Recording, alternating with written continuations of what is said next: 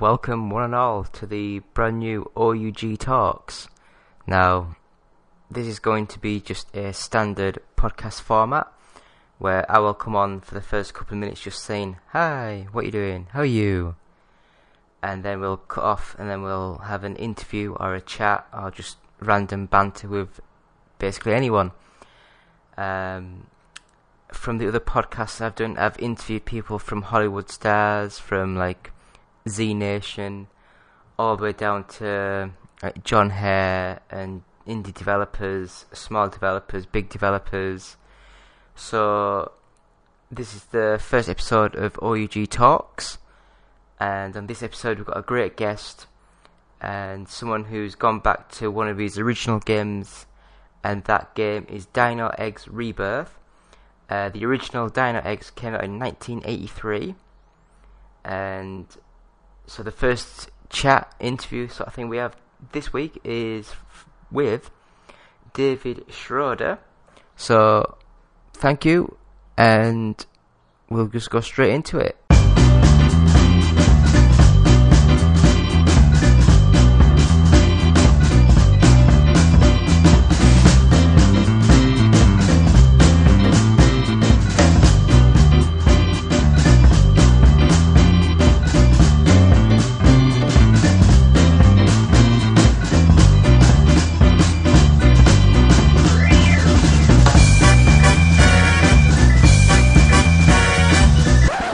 And we're here with the One Up Gaming Podcast. We've got a special interview with, I'm probably going to get it wrong, but David Schroeder.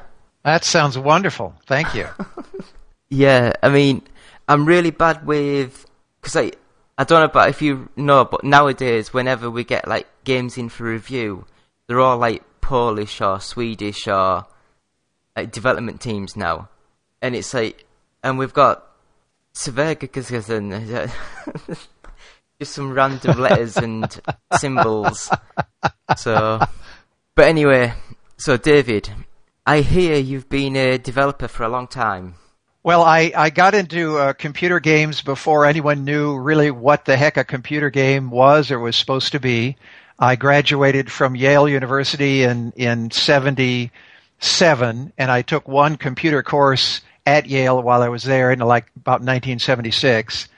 And I did not major in computer science, or I just took that one computer course. I got the worst grade in that course than I've ever gotten in any of my classes anytime in school. I think I got a D. And so I had no idea that only about 4 or 5 years after graduating in like 1981, I would begin to think about learning to program computers, because that was about the time when the first wave of coin-operated games were showing up in taverns and 7-Elevens. In the United States, 7-Eleven is like a corner grocery store that often had a computer, a coin-op game in the corner. And Pac-Man was coming out then, Lunar Lander, Missile Command, Battlezone, Defender. And just week by week, my eyes were just popping looking at these games that were defining what these interactive experiences could be. And nobody knew what these were. Nobody knew how to categorize them. Nobody knew what this kind of experience was going to grow into. People said games, but each of these games that I mentioned, Missile Command, Battlezone, did something profoundly new and different. I remember when I first saw Defender, which is the classic coin-operated game where your spaceship is scrolling horizontally across the screen, and more screen and background just keeps showing up to the side of the screen as the spaceship, travels from left to right on the, in this virtual space. Well, no one had seen anything like that before, and you saw this scrolling landscape, and you thought, could that go on forever? Where is that coming from? How big is it? Is it a mile long? Is it an infinity long? So each new game was figuring out the controller that the user would use, this trackball for Missile Command or the joystick for Pac-Man. And now we kind of know where that was going to go. But back then it was just amazingly inspirational and new. And for me, Donkey Kong was a huge step in that development because that was the game where you saw a character and you empathized with that human figure. And to me, that was a huge step forward that really inspired me to say, could I do this? I really want to try to do something like this. And so I started going to a local community college in the Seattle area and eventually taught myself machine language to write my own computer games back 82 with my first game, Crisis Mountain, and then Dino Eggs, my second game in 1983. So, I mean, when you were sort of saying about Defender, if any modern day gamers are interested in what that was sort of like, imagine Resogun for the PlayStation 4. That's basically a modern remake of Defender, and it still plays amazingly well, so... But yeah. Those early concepts are still being used. Now the word platformer is a whole genre of game. But, Donkey Kong wasn't called a platformer because it was one of a kind. Nobody knew before that what that would mean to have a human figure interacting with a vertical landscape of things to climb on or to jump among. Again, now we just, of course, how could you do it any differently? But that was new then. And the idea that you could hurt yourself or empathize with this character, what was success, what kind of troubles would this character have, the concept of injury, the concept of recovery from injury, all power-ups, and that word wasn't used back then either because, this concept of adding value to your life, it all came from pinball, really. The early computer games were just sort of taking the game structure from pinball, because after all, that's what was in the taverns before the new machines showed up. They were pinball machines. So the concept of 3 lives and you're out comes from pinball. The concept of getting an extra life comes from getting an extra ball in pinball. The idea of a high score and what you need to do to get the high score comes from pinball. So that's the starting point, and everything has evolved from then. Yeah, I mean, in the UK, we didn't really have a pinball sort of scene. And, I mean, something that frankly shocks a lot of the American people that we talk to, the NES, the actual Nintendo Entertainment System, that only sold like 4 million units in its lifetime total in the UK, whereas the Sega Master System sold about 12 million units. Yeah. So Sega massively outsold Nintendo in the UK, but in America, I think the original NES had about a 99% domination in America. Well, it was big pendulum swings. They were all, and this is kind of falls into the category of the more things change, the more they stay the same, because it's still the case where you have these big, slow pendulum swings between different brands of game consoles, but also big pendulum swings between whether people prefer to play computer games on a home computer or on one of the consoles. And that pendulum has swung back and forth several times too. In the early days, I wrote my early games when the home computers were ascendant because there wasn't an option of the separate console system. But then the Atari 2500 came in, the Nintendo, as you say, the original NES, and that pendulum swung over to the consoles. But it would swing back just a few years later, and the Amiga computer we mentioned before you started broadcasting, that was a big part of that swing back to the home computer side because there were things the Amiga could do that the Atari 2500 and the NES couldn't. So all these swings back and forth, up and down, and people trying, particularly the folks in business, trying to guess what the next ascendant system or technology would be. So the more things change, the more they stay the same. Right, and so I guess we'll go to 1983 and Dino Eggs. How many people was on the original team? This is the original release of Dino Eggs. When this art came in, the publisher said he was a little disturbed. He thought that superhero there in the pink pajamas I think he thought he looked a little too feminine, a little too not certain about the gender identity of that character there. So he was a bit disturbed. And then we came up with another piece of art later on that was a little more comical. But the development team was one. Those were the days when a person like me could sit in the garage or in the basement or in his office and literally write every bit and every byte. And that was part of the amazing time. Teams of software, I suppose there were some groups of friends that started as teams. I didn't start as a team. And I started joining teams and other projects only in about 85 or so. But for the first 3 or 4 games I wrote, it was all me. And that was the first one, Crisis Mountain. This is a Japanese release of the first game, Crisis Mountain, on the Comtique system, which I think was basically a ripoff of the Apple hardware. And all the bits and bytes were me. Now, in my new game, Dino Eggs Rebirth, it's a team of 2. A lot of the art and music and design, and then there's a programmer, Eric Farreau, in Luxembourg, who is a great fan of the original Dino Eggs in 1983 when he was 10 years old. And he and I have teamed up in the last few years to bring out the new game. Yeah, back in 83, it was just me and my Apple II. So, as you said, there is a remake of the Dino Eggs is it just on Humble Bundle at the minute?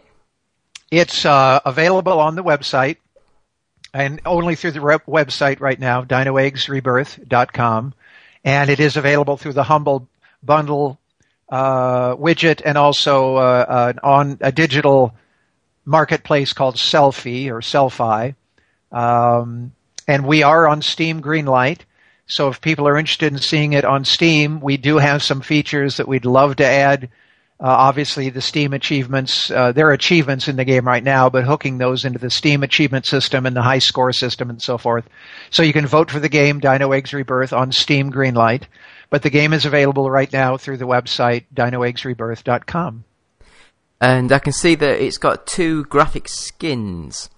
One that's the original, basically. And I guess another one which is by James Bidoff. Yeah, and he's actually there in the UK with you. He's in England, northeast of London, a few hours. Not too far from, is it Oxford or Cambridge? It's up there northeast of London. On the website it says Birmingham. Oh, is that a different place? Well, on here, I'm sure it sort of says that it's from Birmingham, England, UK.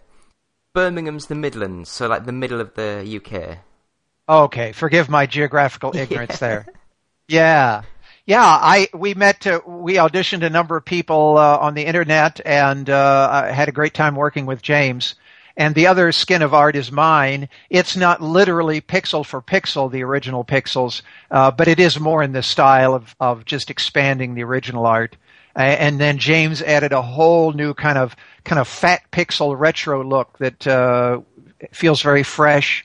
And we have people playing the game. A number of them prefer James' art. A number of them prefer my art, which is great. Love to give people a choice.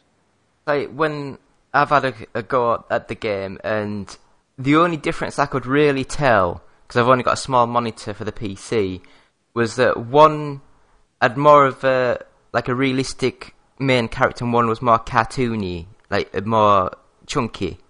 Yeah. That I could tell that, but.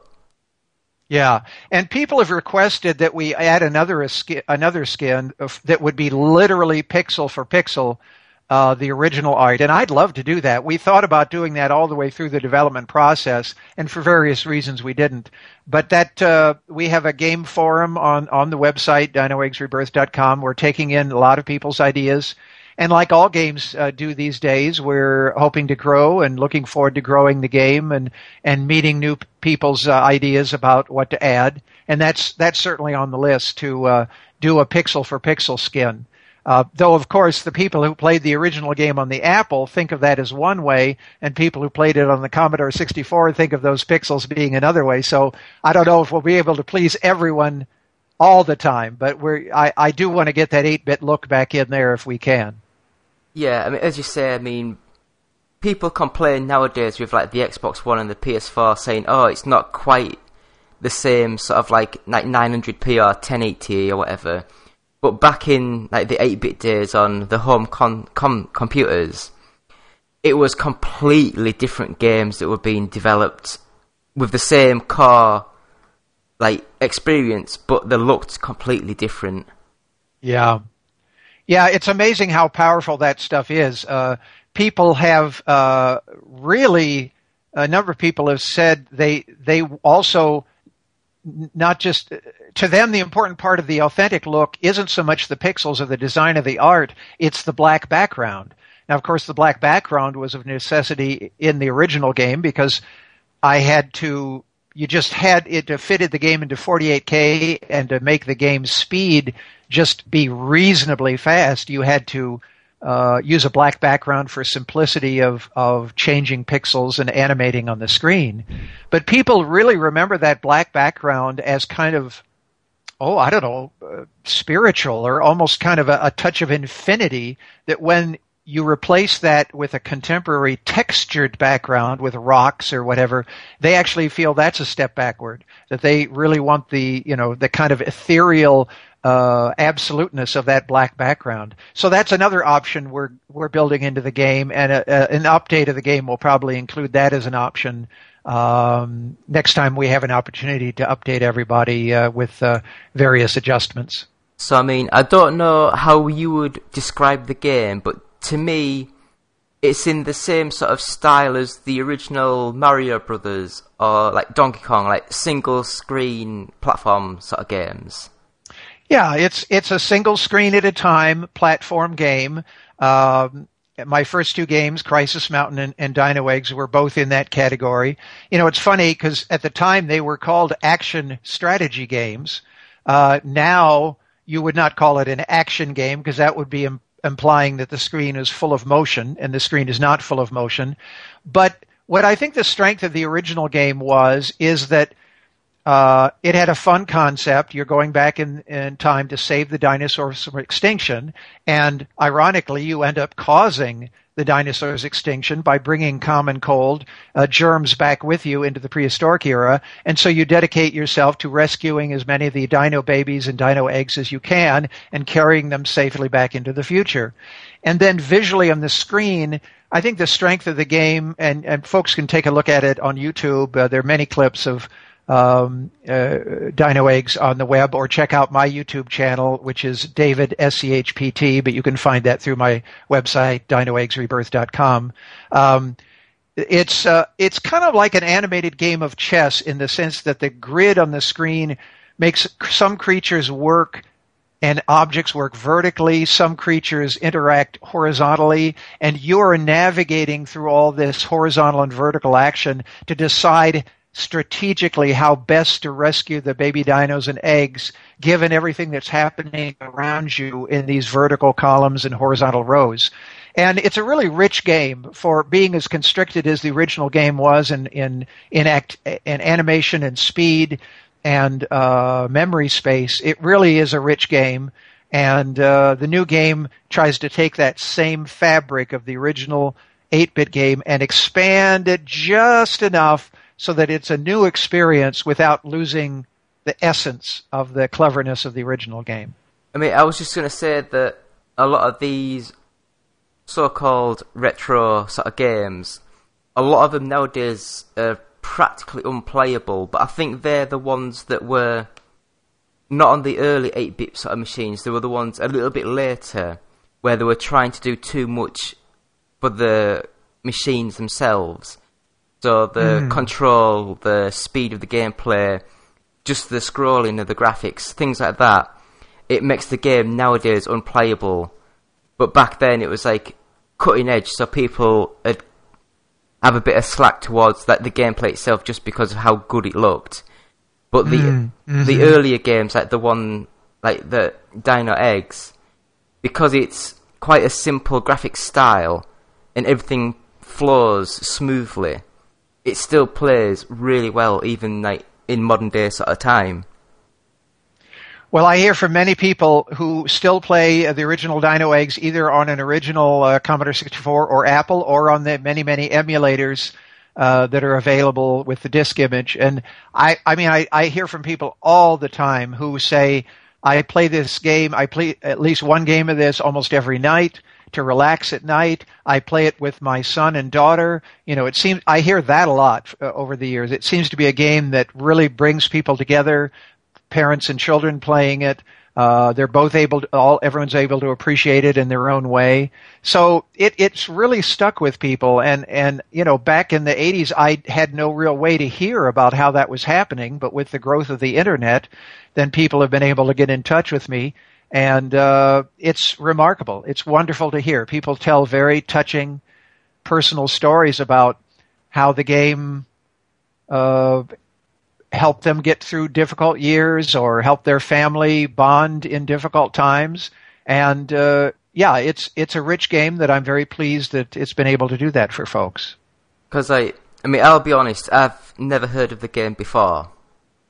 I don't know if it was because it was more of, like, I used to play the Spectrum, and then I went to the Amiga, and then I went to like Mega Drive and started on consoles and didn't actually touch a PC at all. Up until when did Unreal Tournament come out? 98? So it was about 98 sort of time when I actually got a PC that would play games. But up until like the late 80s and the mid to late 90s, I never touched a PC. So, but for me, I am like a retro game fan. I love a lot of the old sort of games. And to me, this Dino Eggs, because it's very similar, as I say, to like the Mario Bros. And those sort of games, but because it's like a new spin on it that I've not played before, it's actually a really fun game to actually get stuck into now. Thank you.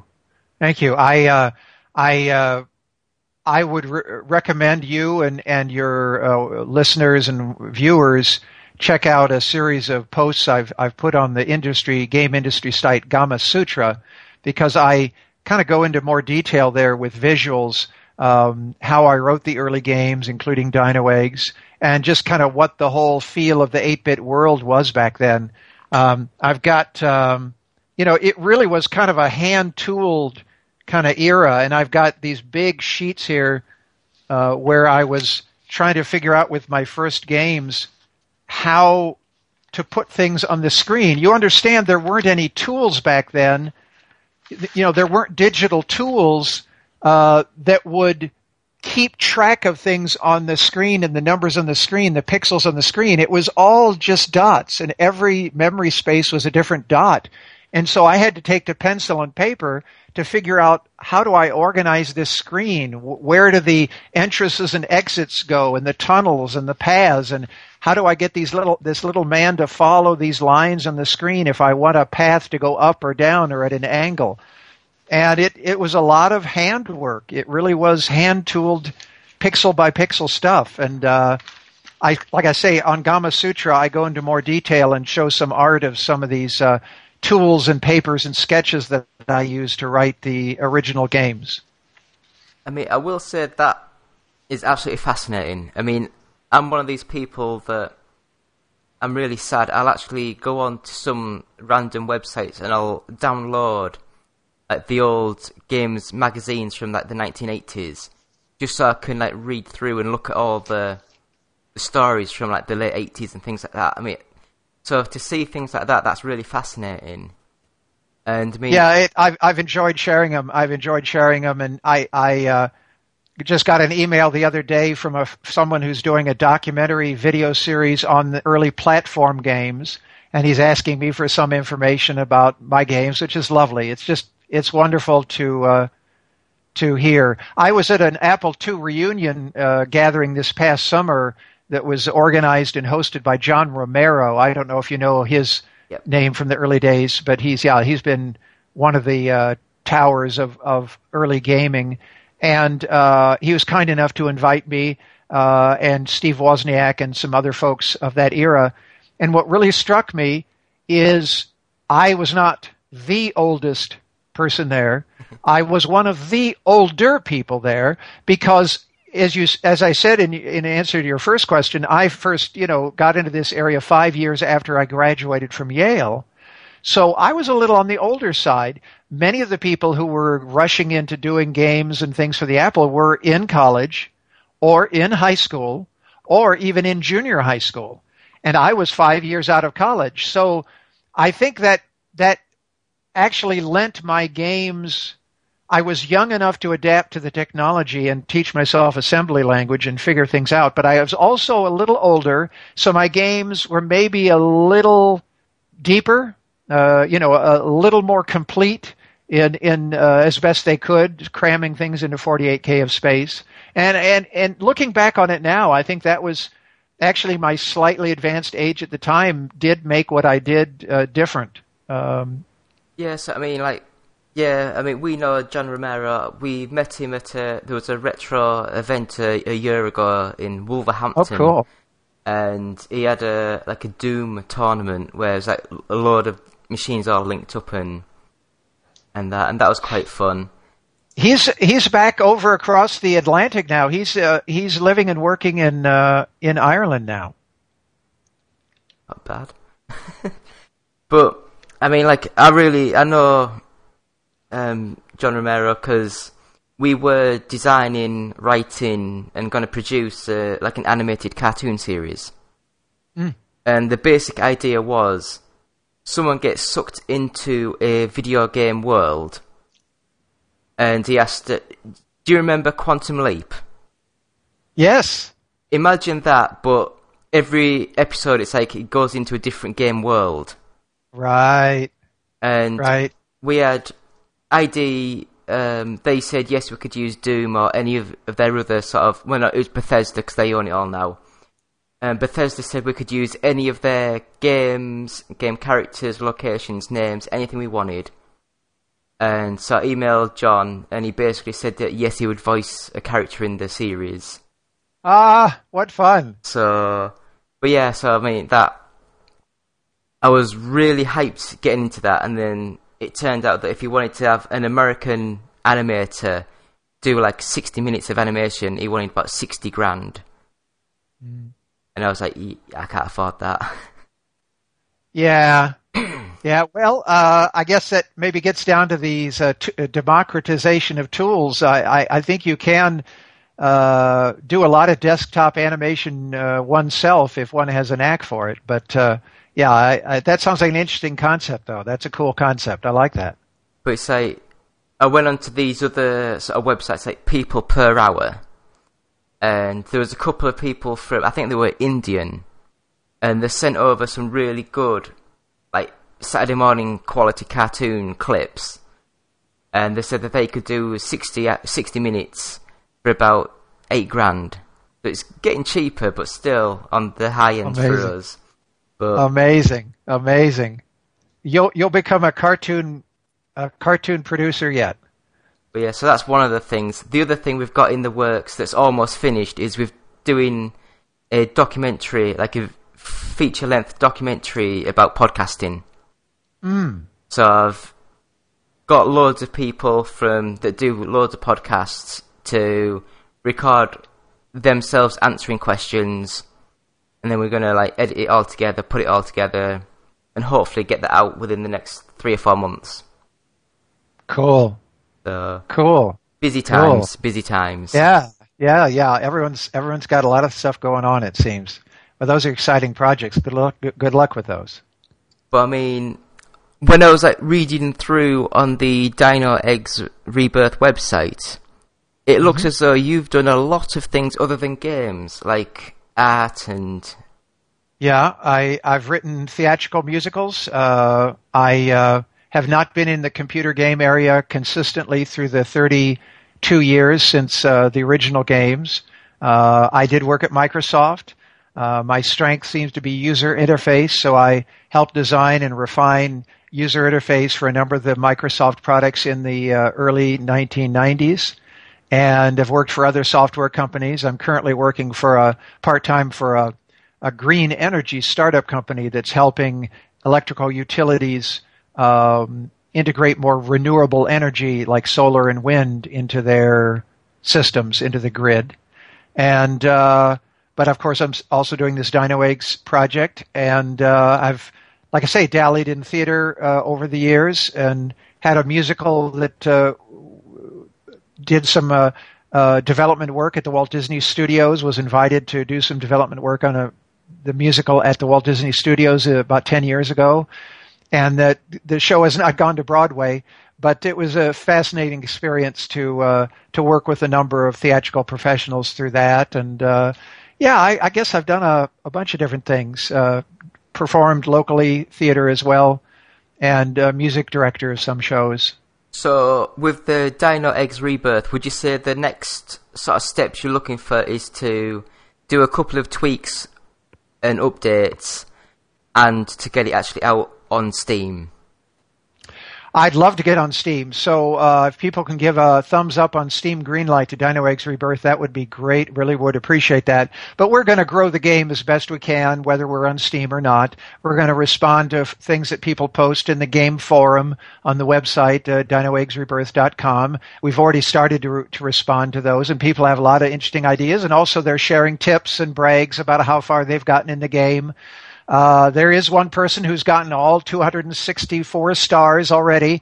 So there are people out there who are just going nuts for it and enjoying it very, very much, and we're getting a lot of good feedback from that. But we're going to tweak and grow the game as best we can with the support that we get. And that might even be revisiting the old original 8-bit code at some point, because there's a possibility we could kind of packaged together with DynoEggs Rebirth, an emulator, a licensed emulator, where we would have the original 6502 code running in the original Apple screen. I've often kind of thought in my mind it would be lovely to go back to that code, because I have it here printed all out. I have the 8-bit code printed out on authentic 1980s dot matrix, perforated side, hole punch push. What do you call the kind of paper that had the holes on the side so that the printer could kind of pull the paper through? Pin feed paper. And this is the old 8-bit code here from DynoEggs in a big pile.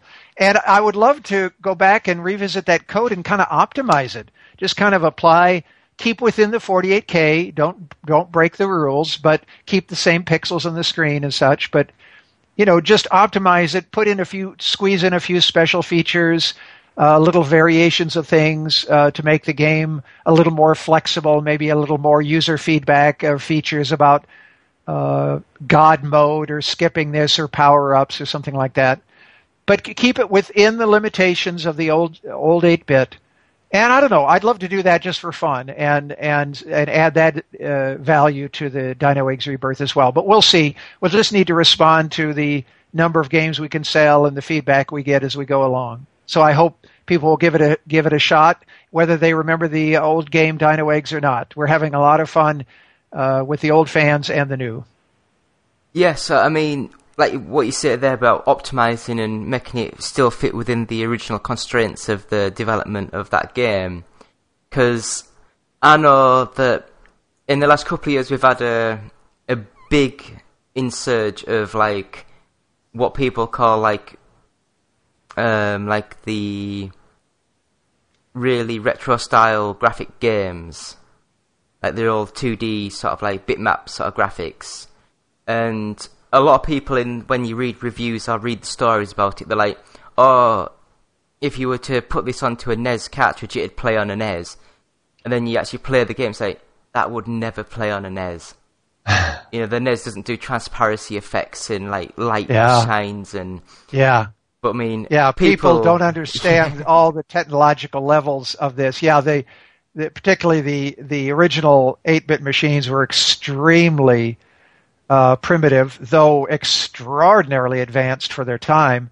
But yeah, every dot on the screen on the old Apple II knew nothing about any other dot on the screen. The dot was just either a dot or it was black.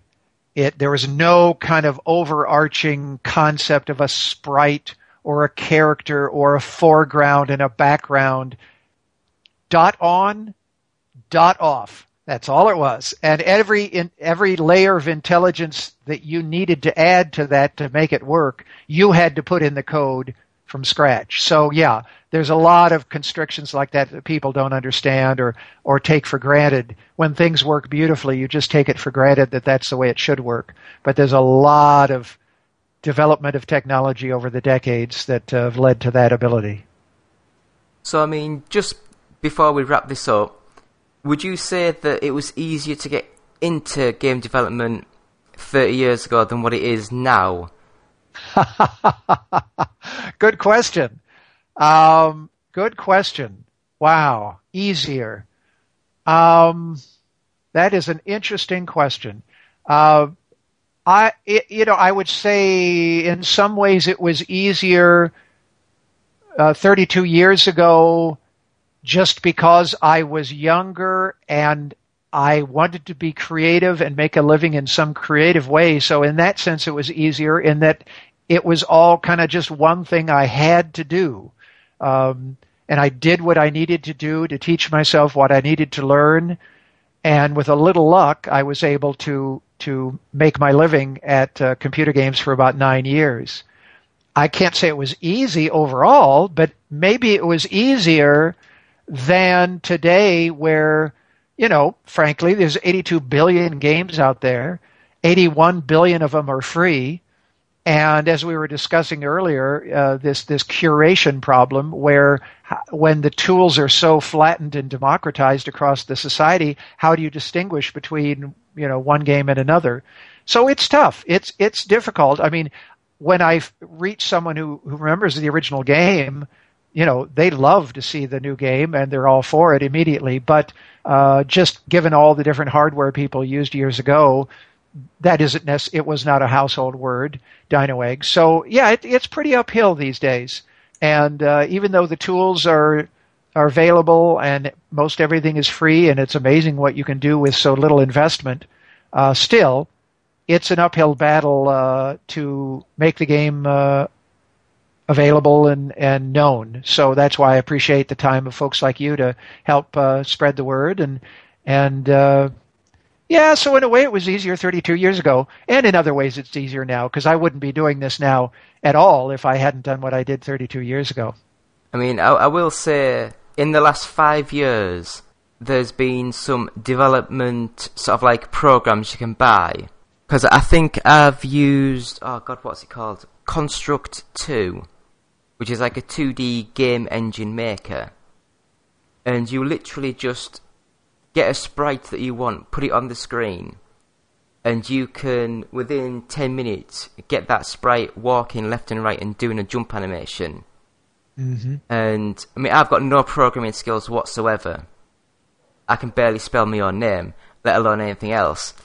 And within about a day of fiddling around, I managed to get a little cat animated, running around the level, jumping on things and obstacles. And then there was enemies on screen, so if you hit the enemy, you reset to the beginning. Or if you got to the end where there's like a little ball of wool, it like reset back to the beginning again. Yeah. So I mean, if I could do that, then if anyone with a small bit of talent, then I'm sure nowadays with these like game engine builders, then a lot of the hard work's taken out. It's just your imagination and the dedication needed to actually stick to it. Yeah. So that's what I like. That's part of it is the dedication and going past what the tool makes it easy to do and push it to what it can do. That's where the real test comes in. I've had so many people over the years say, "Can I write DynoEggs, rewrite it in a new environment, maybe somewhat like the one you're talking about, or other, packages of game development or whatever," and they teach themselves programming by writing or rewriting DynoEggs, which is lovely. But yeah, following through and saying, how do I really make this what I want it to be? Then you're almost inevitably finding that whatever tool you use, there are handcuffs. There are always handcuffs. And you just need to say, how does my vision take me through those handcuffs? How can I transcend those handcuffs? Because every system is limited in some ways. And yeah, so that's where the test comes in. And you're right, it's a matter of patience and perseverance. So, thank you. It's been an absolute pleasure talking with you. Thank you. Thank you. I appreciate your time very much, David. And good luck leading the government of the UK. I know that's a big burden for you, and it's amazing that you have time to do this podcast in addition to all your other duties. But I'm sorry, I just had to rib you about that briefly. Forgive me. I wish I was on his £600,000 a year. That'd be quite fun. Because I've always thought the Prime Minister or the American President, they have the final say, but a lot of the stuff's done by their secretaries and their heads of states, and so basically they get blamed for the final decision, but they don't really do a lot. They just make the decision. I might be wrong, but I just think that'd be quite a cushy job. Well, I don't know of anyone who's ever been either prime minister or president would describe it as cushy, but we'll leave that to those who can speak with experience, I guess. So if you'd just like to mention where people can email you, tweet you, get in contact with you, sure, and your Dino Eggs website. You betcha. The main thing is DinoEggsRebirth.com. That's where the game is for sale, and all kinds of videos there, and feature lists for the game, and the game forum that I mentioned where people are piling in with how they're progressing in the game. We also are on Steam Greenlight, Dino Eggs Rebirth on Steam Greenlight. Please vote for the game if you can. You can contact me through that website, DinoEggsRebirth.com. And there's links there to the YouTube channel and my Twitter handle and contact form. So it all pretty much flows from DinoEggsRebirth.com. And I look forward to hearing from anyone who wants to ask about anything or share their memories. You can go on the game forum. There's a memories kind of topic in the forum for people to share their memories of the original game. And there's multiplayer in the new game. So that's a really fun new feature, particularly for families who did play the old game together. There's now a way to really play it together with multiplayer, which adds a really great whole new level to the thing. Thanks for your time. That'll be the next thing I try, the multiplayer. There you go. So, again, thank you. It's been an absolute pleasure. Great. Thank you, David. Appreciate it. Thank you. Hey, guys. Justin here. I just wanted to say that I've been thinking about you. I've been thinking about you a lot. Yes, you in particular. In that way. And I wanted to say, I think you're great. I've always said that about you. And I was wondering, if you think we're great, if you could give us a quick rating on iTunes, we'd really appreciate it. It would really, really help us out in that, podcasty sort of way. And if you're feeling particularly festive, perhaps even a little saucy, maybe stop by our Patreon page at www.patreon.com/OUG and see if you can't slip a few bucks our way. After all, every little penny or whatever space money they use in Europe helps out the show. Thanks for listening. OUG Gaming will always be free, but with your support, we can always move forward and always be better.